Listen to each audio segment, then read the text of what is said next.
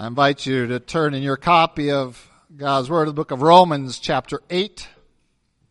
We'll begin reading in verse 31 to the end of the chapter, Romans chapter 8. I'll be reading out the New King James Version this morning, as is my custom. God's Word declares, "What then shall we say to these things? If God is for us, who can be against us? Who did not spare his own Son, but delivered him up for us all. How shall he not with him also freely give us all things? Who shall bring a charge against God's elect? It is God who justifies. Who is he who condemns? It is Christ who died, and furthermore is also risen, who is even at the right hand of God, who also makes intercession for us. Who shall separate us from the love of Christ?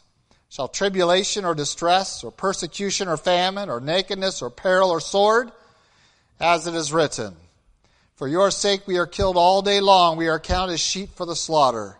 Yet in all these things we are more than conquerors through him who loved us. For I am persuaded that neither death nor life, nor angels, nor principalities, nor powers, nor things present, nor things to come, nor height, nor depth, nor any other created thing shall be able to separate us from the love of God, which is in Christ Jesus our Lord."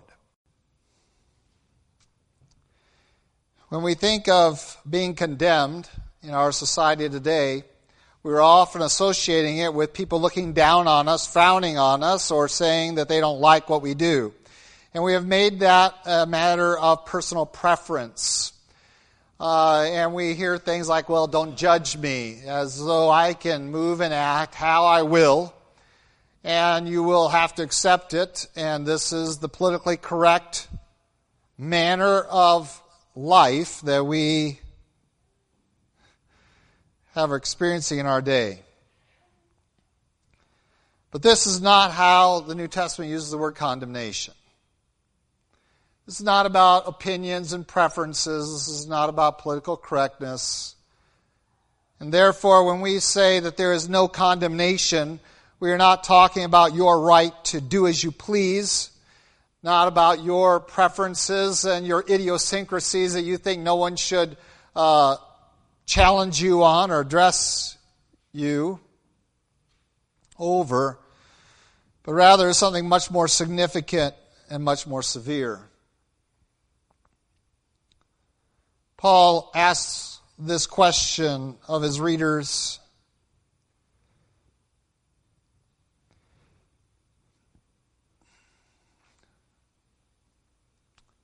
The question is a very simple one. Who is he who condemns? It is couched in the context, really, of talking about the benefits of our salvation, and we're going to spend a lot of time on that this morning. It is couched in a portion of Scripture dealing with trials and tribulations, dealing with the hardships of life, many of which, frankly, most of us here have never experienced. Certainly not to the degree that Paul's talking about here, of the loss of significant things like property and liberty and life itself. Things that we as Americans are profoundly ignorant of.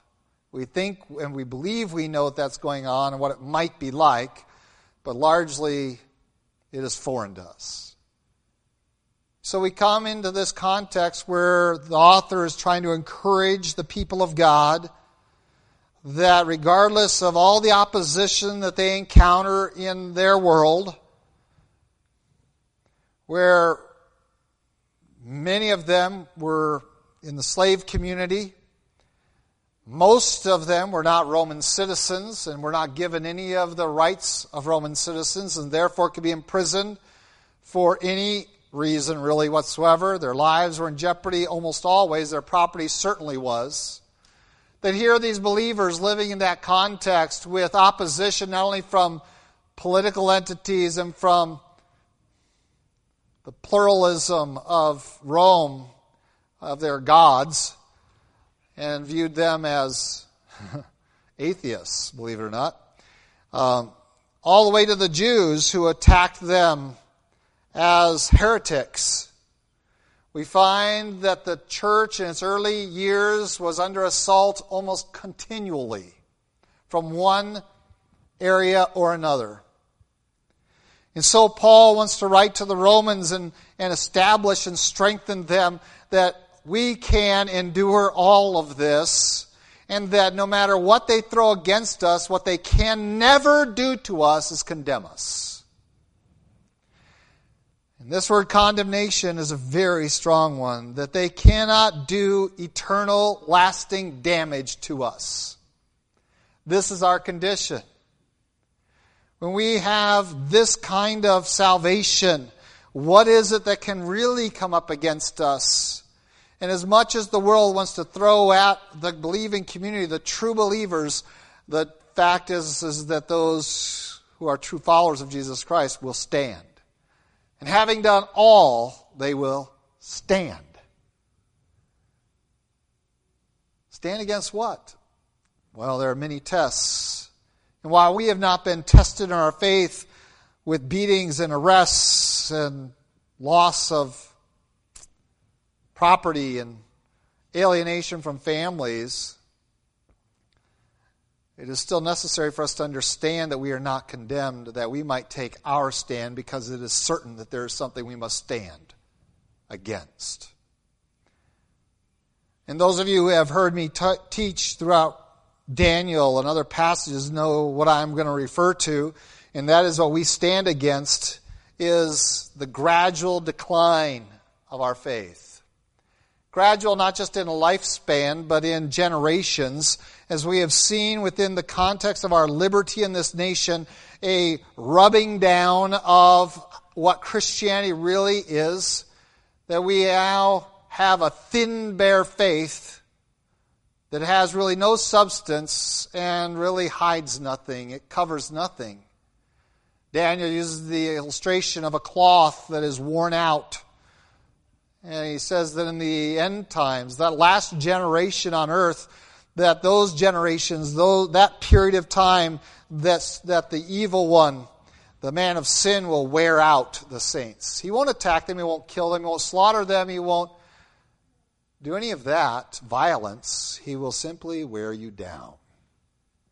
And so, yes, we are in need of this same passage, of this same encouragement, granted from a different kind of enemy, and maybe a more insidious one, because it is so subtle that we are easy to lose track of it and the necessity that is upon us to stand.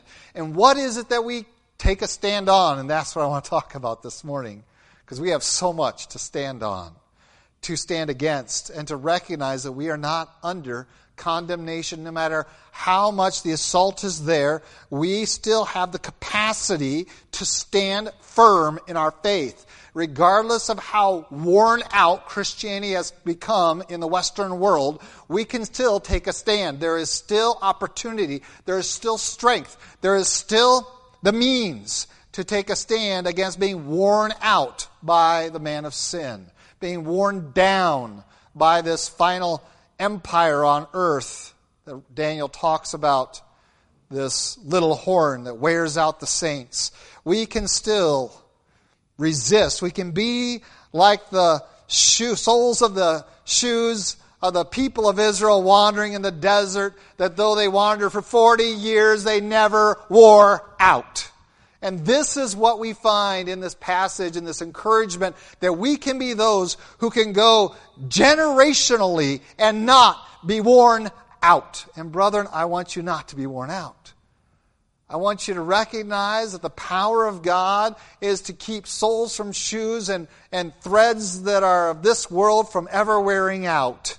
If He can do it in the desert for His people for 40 years, physically, He can do it for us spiritually all our years.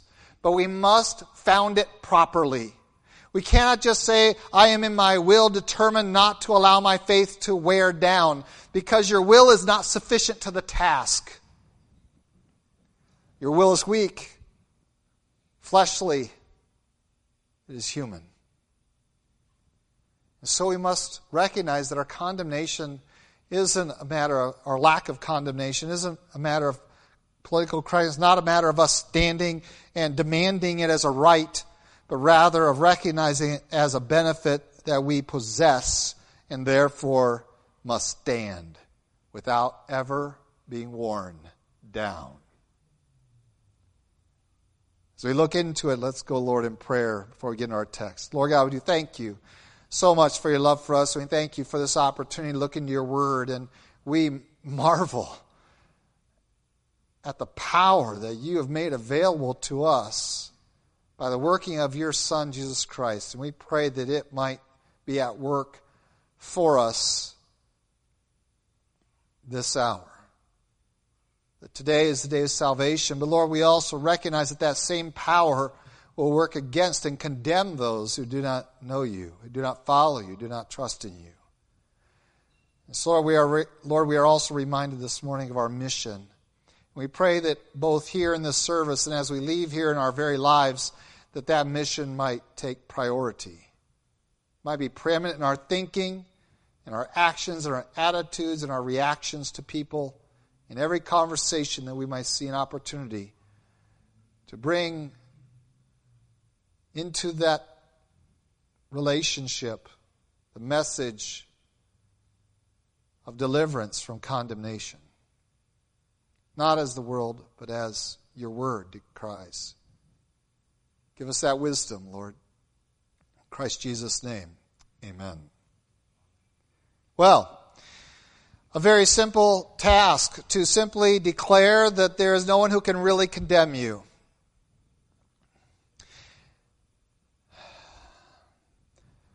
Our fear, and the fear of Paul here, I think, when he deals with it with regard to the Judaizers in the earlier passages, especially Romans 2 and 3, is that we start to get self-confident in that somehow the reason no one can condemn us is because we're really good people, or that we're doing everything right.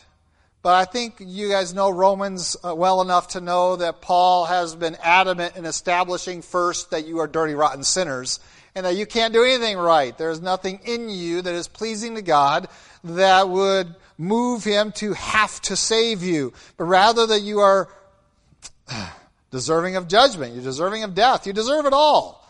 All of that is evil and wrong and bad you've committed and are guilty of, and therefore you're deserving of all the judgment that he summarizes in this word, condemns. So this is the condemnation that Paul speaks of here, not whether or not you are liked or disliked, or whether someone disagrees with you, but whether or not you are accepted before God or under his hand of judgment. This is the question. And so this promise is not to everyone. This promise is to a select group of people, those who have trusted in Christ as their Savior, those who have chosen to receive him and follow after him. To these gives these promises. Why?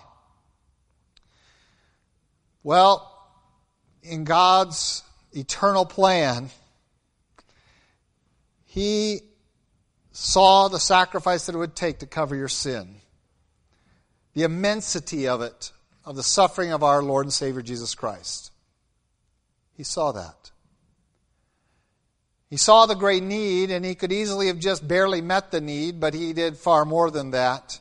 And he desired that all those who would receive his Son, Jesus Christ, because of the extensive sacrifice, would also receive extensive blessing.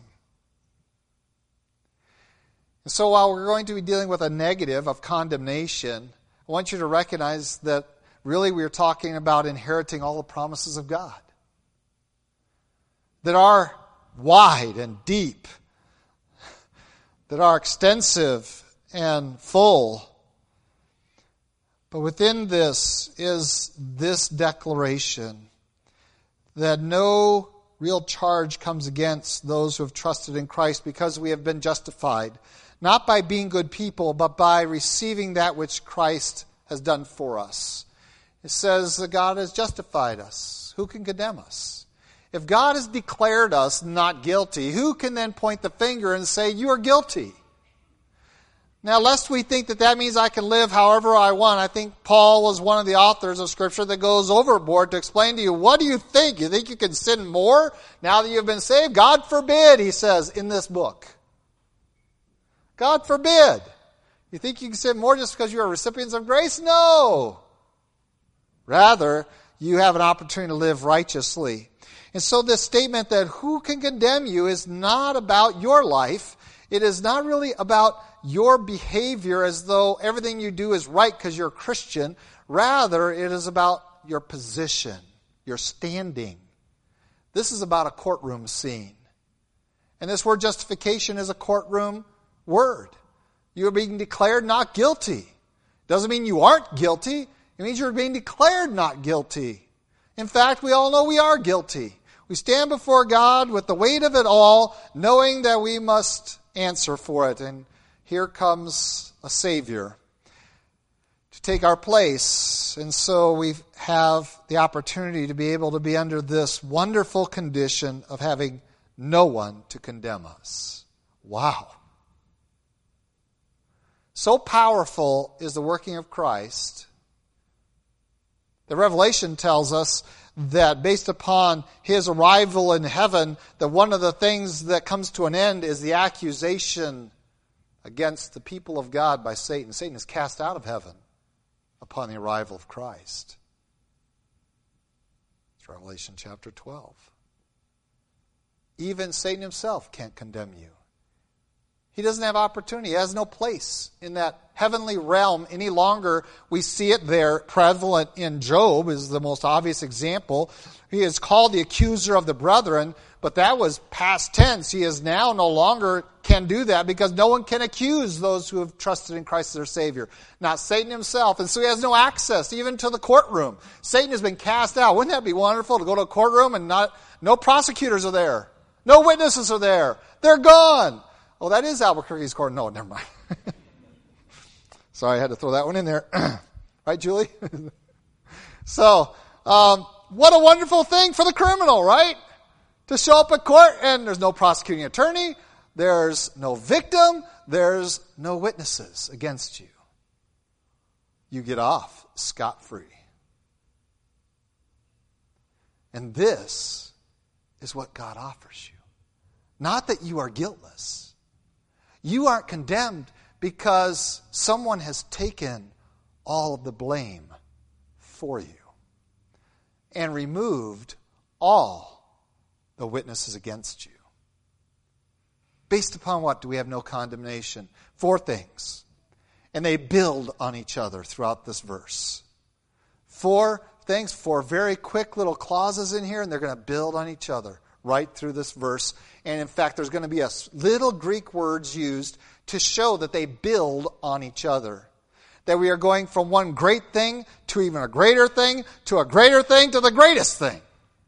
We are going to be building all the way through this. Not to minimize the first thing in the list, but to demonstrate that the first thing was really just the first. And it's not all that there is, but there's more. And more, and more. And this we study today because in that list, of course, we're going to find, well, we are celebrating the resurrection on this Easter Sunday. So let's look at the 4 foundations that we are under no condemnation. In verse 34, who is he who condemns? Why can no one condemn you? Here we go. Because Christ was the one who died. He was the one who died. To condemn the believer, someone must be able to condemn the Christ.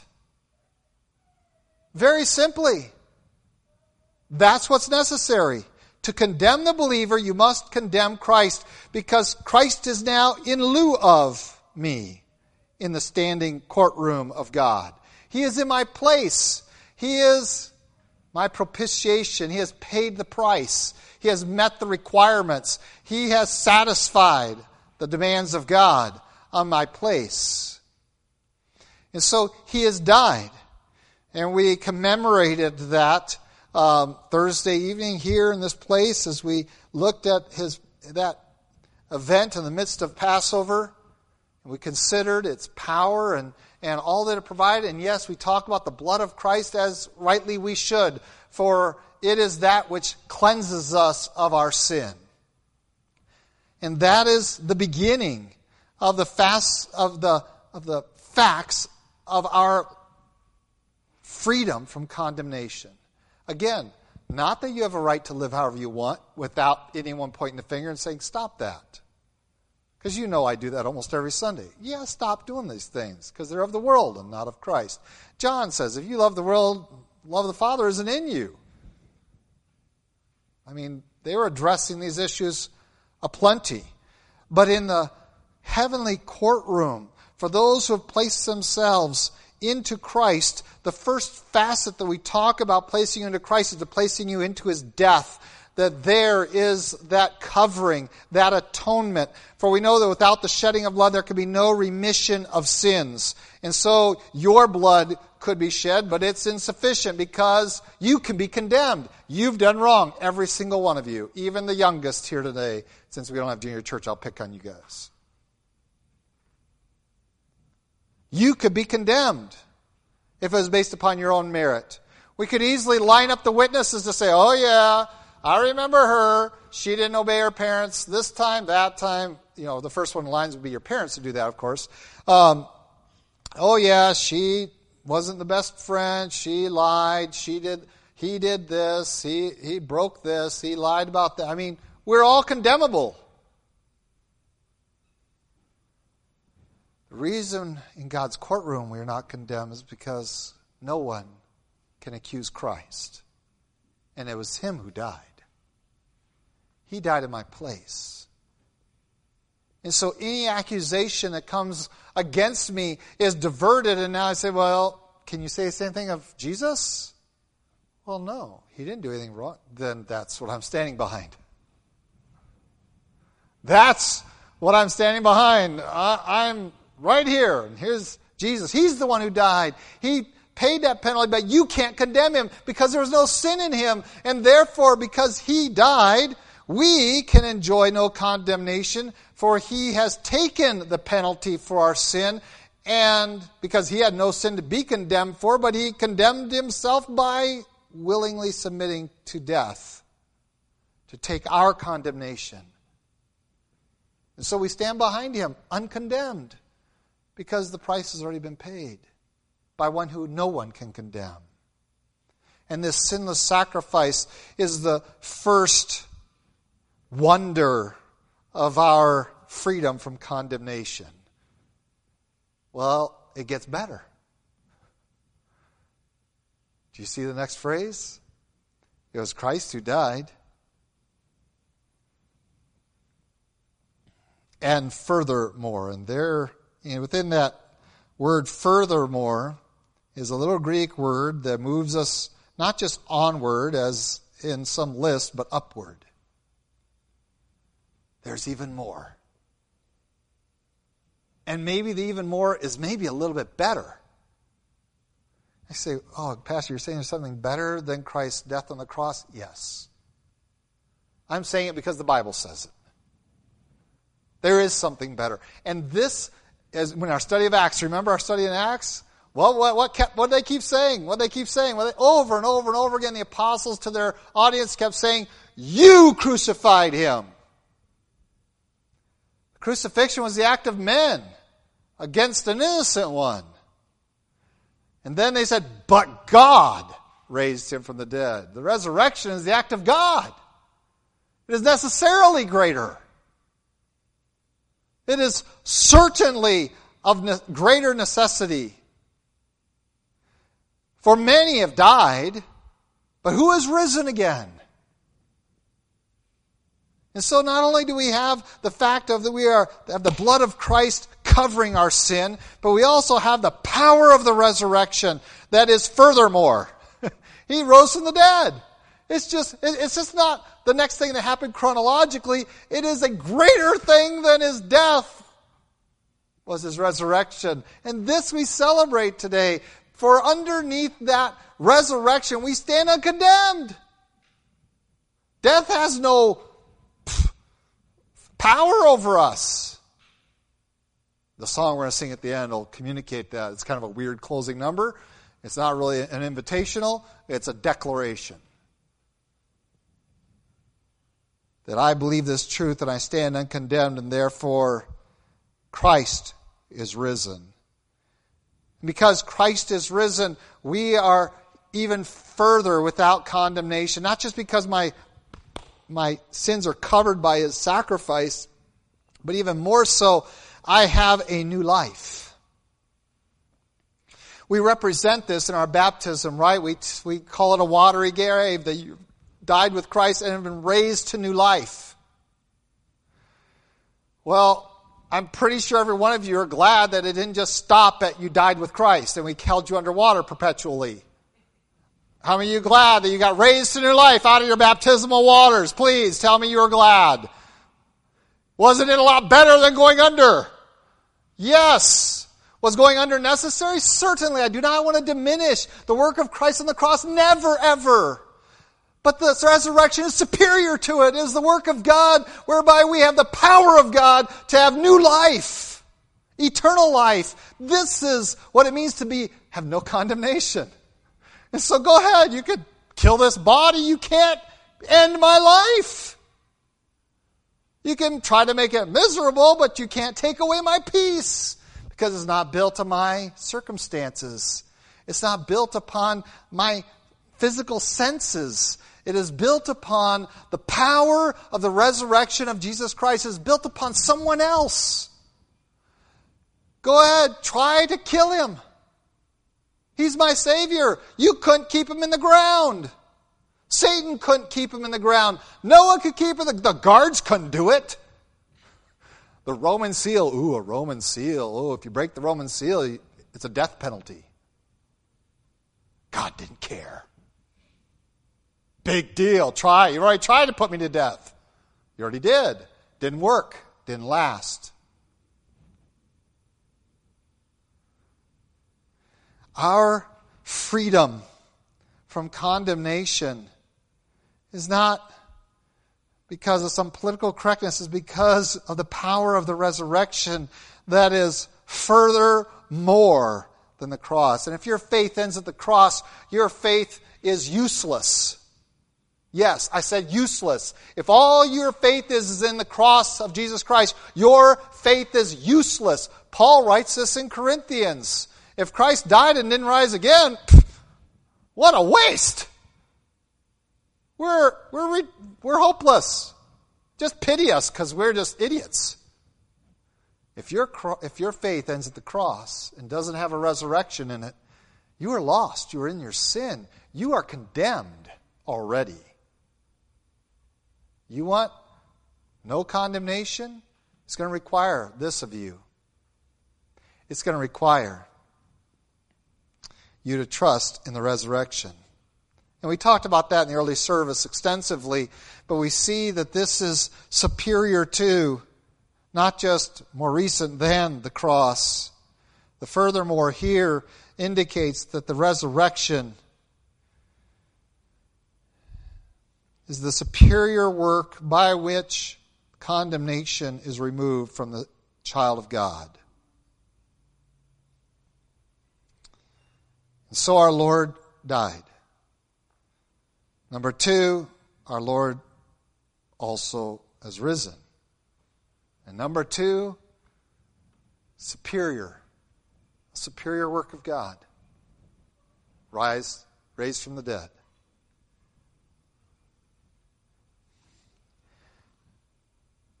I still got you with me, I'm pretty sure. I'm pretty sure all of you say, yeah, the resurrection, yeah, it's obvious. Better work, greater work, superior work than the death. And so also are the next 2, superior to the resurrection. Brace yourself. The next basis of our lack of condemnation is the fact that Christ is at the right hand of God, but I left out a little word, didn't I? What is the little word in English that I left out? Even. I didn't read that one. Did you see it? It might be something different in your version. And again, we have another little Greek word to talk about that Paul has just raised the bar a little bit higher. I mean, the death of Christ is phenomenal, that he shed his blood to cover my sin. The resurrection of Christ just blows your mind. Power over sin, power over death. And it's almost unbelievable. Hence, all the apostles struggling with, is this really happening? Even though I've touched it, talked with it, watched it eat. Is the resurrection really real? Oh, yes, it's real and powerful. But Christ did not just rise to conquer sin and death. He did it with an objective in mind. The historical event is substantial, no doubt about it. But look at what happened. He is even at the right hand of God. He has put himself in his ascension to heaven, and yes, the ascension that we often neglect. It is probably the most neglected act of Christ in the church today in terms of historical ministry, is the ascension of Christ. We don't even celebrate. Do you even know when the ascension happened? Have an idea? Maybe I'm going to have to read those Gospels again. See, when that ascension into heaven happened, we barely, it's a blip, barely a blip on our calendar, isn't it? Maybe we recognize. But the ascension of Christ to the right hand of the Father is an even better than the resurrection is that he has taken that power and he has moved it to a place of its supreme authority. Wow!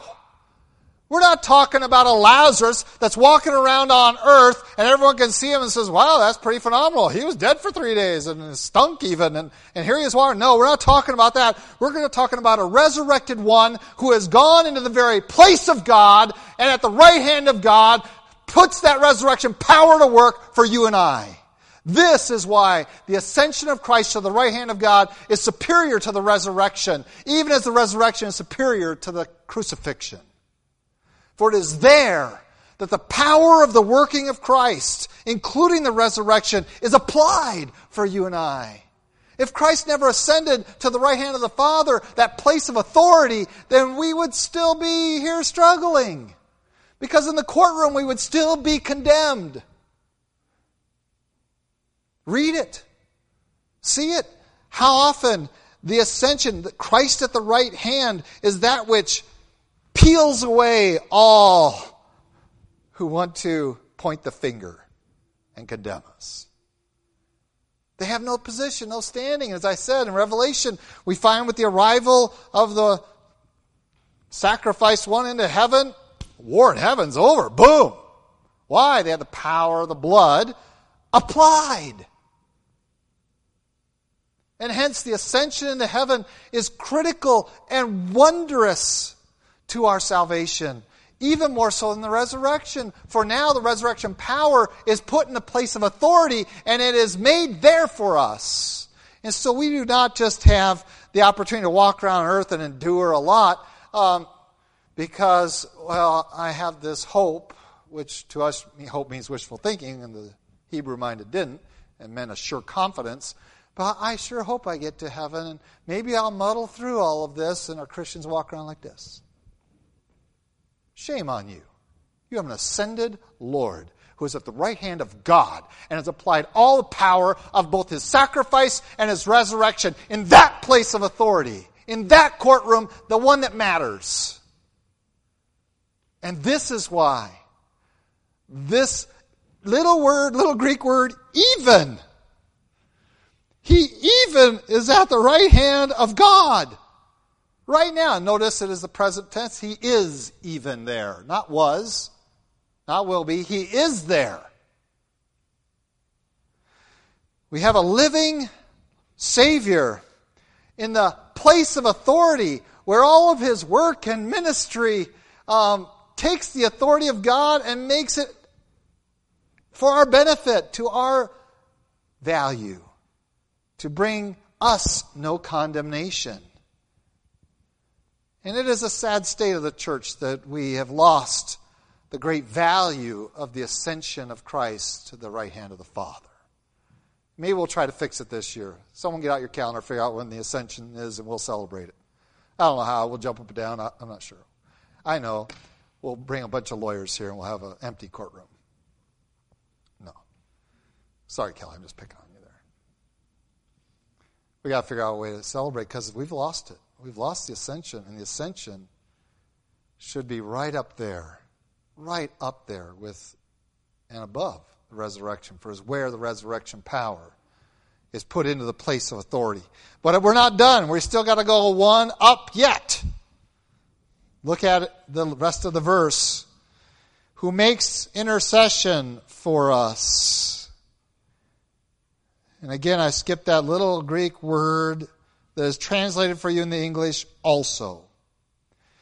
And these words, these three words that we see here in this, furthermore, even, also, each one takes the next step and demonstrates the excellence of that, even with respect to the others. And so Christ isn't at the right hand of the throne of God doing nothing. Isn't that great? Now, we have all had leaders who sat around in their place of authority and didn't exercise it, correct? We've all seen leaders do that. Lazy supervisors, cowardly military people, foolish political people who get into authority and either abuse it or ignore it and don't exercise it like they could to do what is right. Our Lord isn't any of those things. He's not lazy. He's not abusive.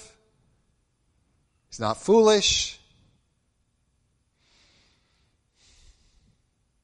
He doesn't ignore it. The one who died and rose again, ascended to heaven and took the right hand of the throne of God, the place of authority in heaven. And then he did the extraordinary. He fought for your cause. Interceding for you, we often associate that with praying, but really what it means is that he has fought your cause there. And this is more than just a defense attorney, because he's taken the place not only as your attorney, but as your judge. And he is fighting for your cause. No, these are one of mine. This one is one of mine. This is my child. I died for them. I take responsibility for them. I am their interceder, your go-between. And so you are not just in this standing.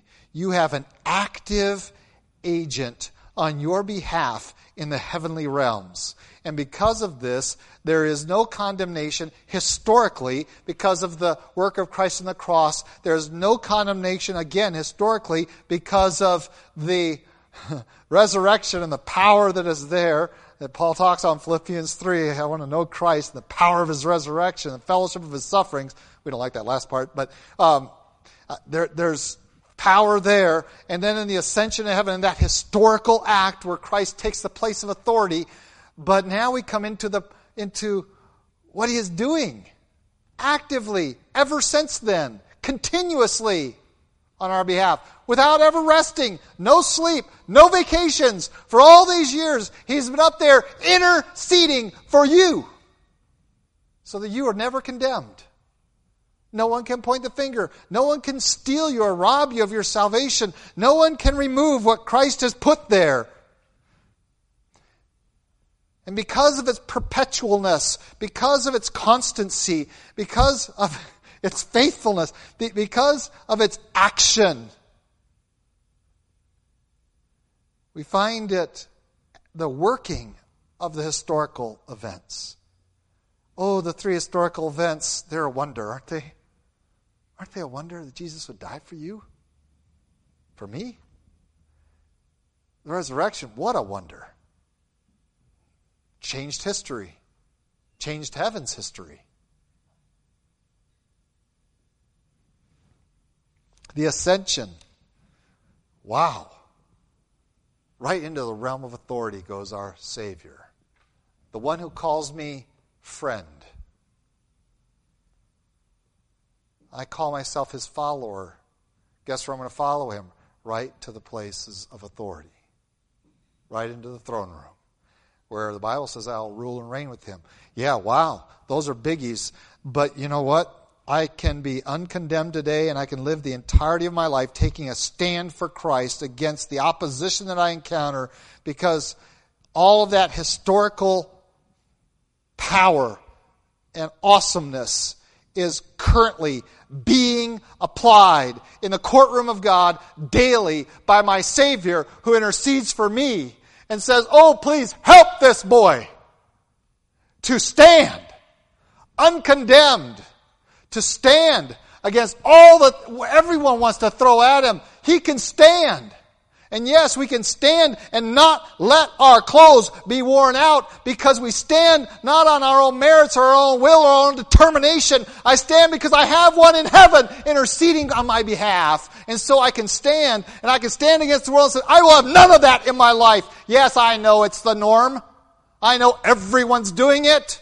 I know that that's expected. But I can stand against it. I can recognize you're trying to wear down our faith. You're trying to make us look like, act like, talk like, think like the world. And I can take a stand against that, because I have one in the heavenly places interceding on my behalf that is making all that historical work of Christ applied for me. And shame on us to think that we have no recourse but to simply bend over and take it from the man of sin. You have every recourse available to you. You have the recourse available to you.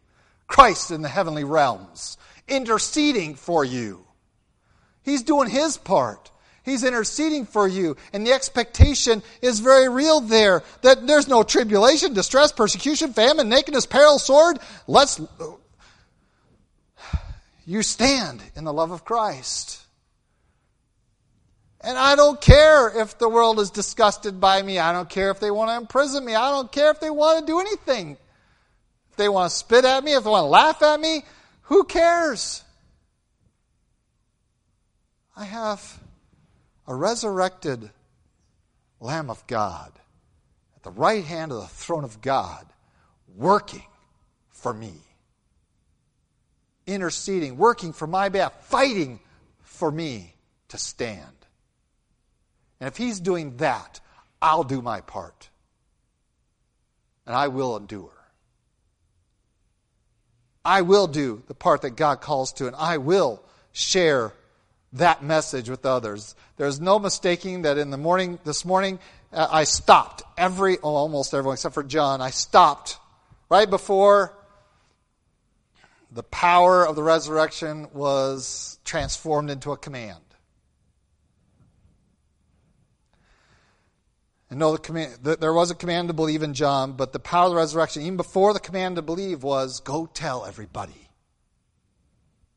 Make disciples of the nations. Well, if you're not strong enough because you don't understand that Christ is interceding on your behalf at the powerful right hand of God to take a stand, how are you going to take it a step further and actually communicate your stand to others and invite them to it? If we're drifting down the same stream that this world is drifting in, how can we ever invite them to Christ? It is time that we stood on the rock in the middle of this current and stood and said, no more. And maybe take a few steps upstream and claim a little higher ground. We have lost so much of what genuine Christianity looks like, sounds like, is like, because the evil one has worn us down. And when you hold modern Western Christianity up, the fabric of it up into the light, you can see right through it because it has no substance. It's time to put some nap on your thread and stand. For this is the calling of God. Nothing can be taken away from us, for we are uncondemned. And so none of them can condemn us. Look at the list. Isn't it great? Life can't condemn us. Death can't condemn us. Angels, principalities, powers, what's now, what's future, height, depth, anything in all creation. Who can condemn you? Because to condemn you is to separate you from the love of God. Who can do it? No one. Nothing. Nothing can do it. Once we understand this fourfold, massive foundation that we have, where we stand uncondemned. And so what do we care? What the world says. What do we care what we want? Why don't we care what our Savior desires? And He desires us, first of all, to stand and then to tell. Take your stand and tell of the Savior who came. This is the evidence of His work in our life.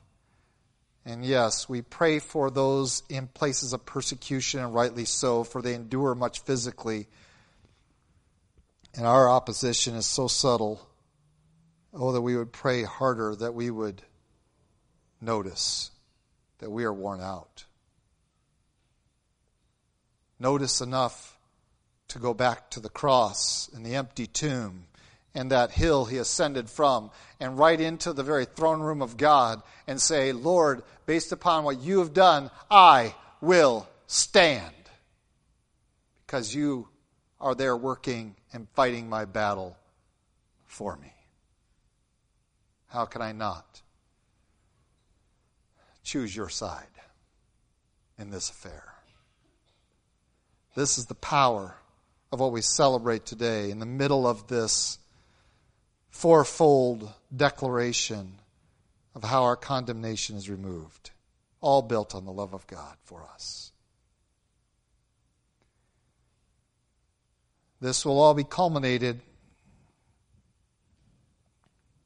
equally. We will share this testimony of these verses, and with this I'll close. Barring the rapture happening in your lifetime, you will die.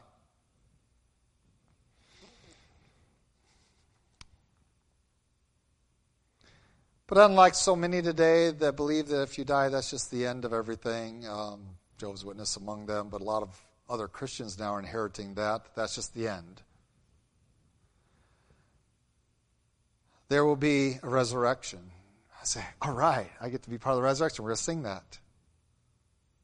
But you realize that all men will be resurrected, some to life and some to eternal judgment. All men will experience a resurrection. The Bible tells us that very clearly. So isn't it more important that you are resurrected into life, the throne room of God, brought into the presence of God, and not just to be there, but to be there actively engaged? Even better. That's why we want to get to heaven with our crowns in place so that we can use them and employ them for worship for all eternity. And that's why, yes, your Christian works matter. Get rid of the wood, hay, and stubble that burns up and invest yourself in gold, silver, and precious stones that aren't so easily destroyed. For these are the mechanisms that you'll be using, the tools that you'll have to worship Him, be actively in the throne room of God. Each one is superior. But they're all founded on Christ.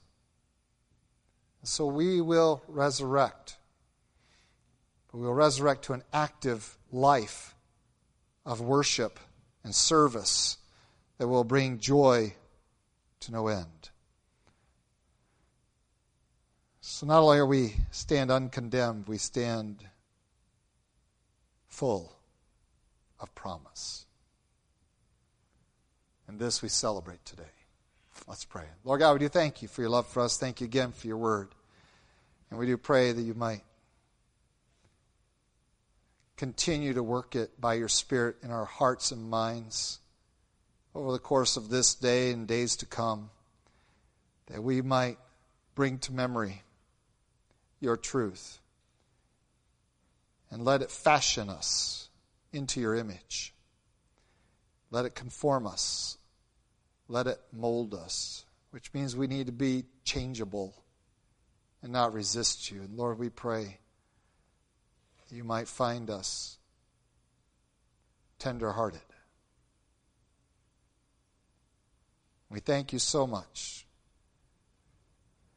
that you died for us, that you conquered sin and death for us, that you rose and ascended into the heavenly realms and took that place of authority for us, and that you are interceding today for us. We cannot and will not cease to give you praise for all of this. And we know the greatest praise is for us to be obedient to you. Help us in that too, Lord. We thank you for your Spirit to direct us not only into your truth, but into its application in our lives. In Christ Jesus' name, amen.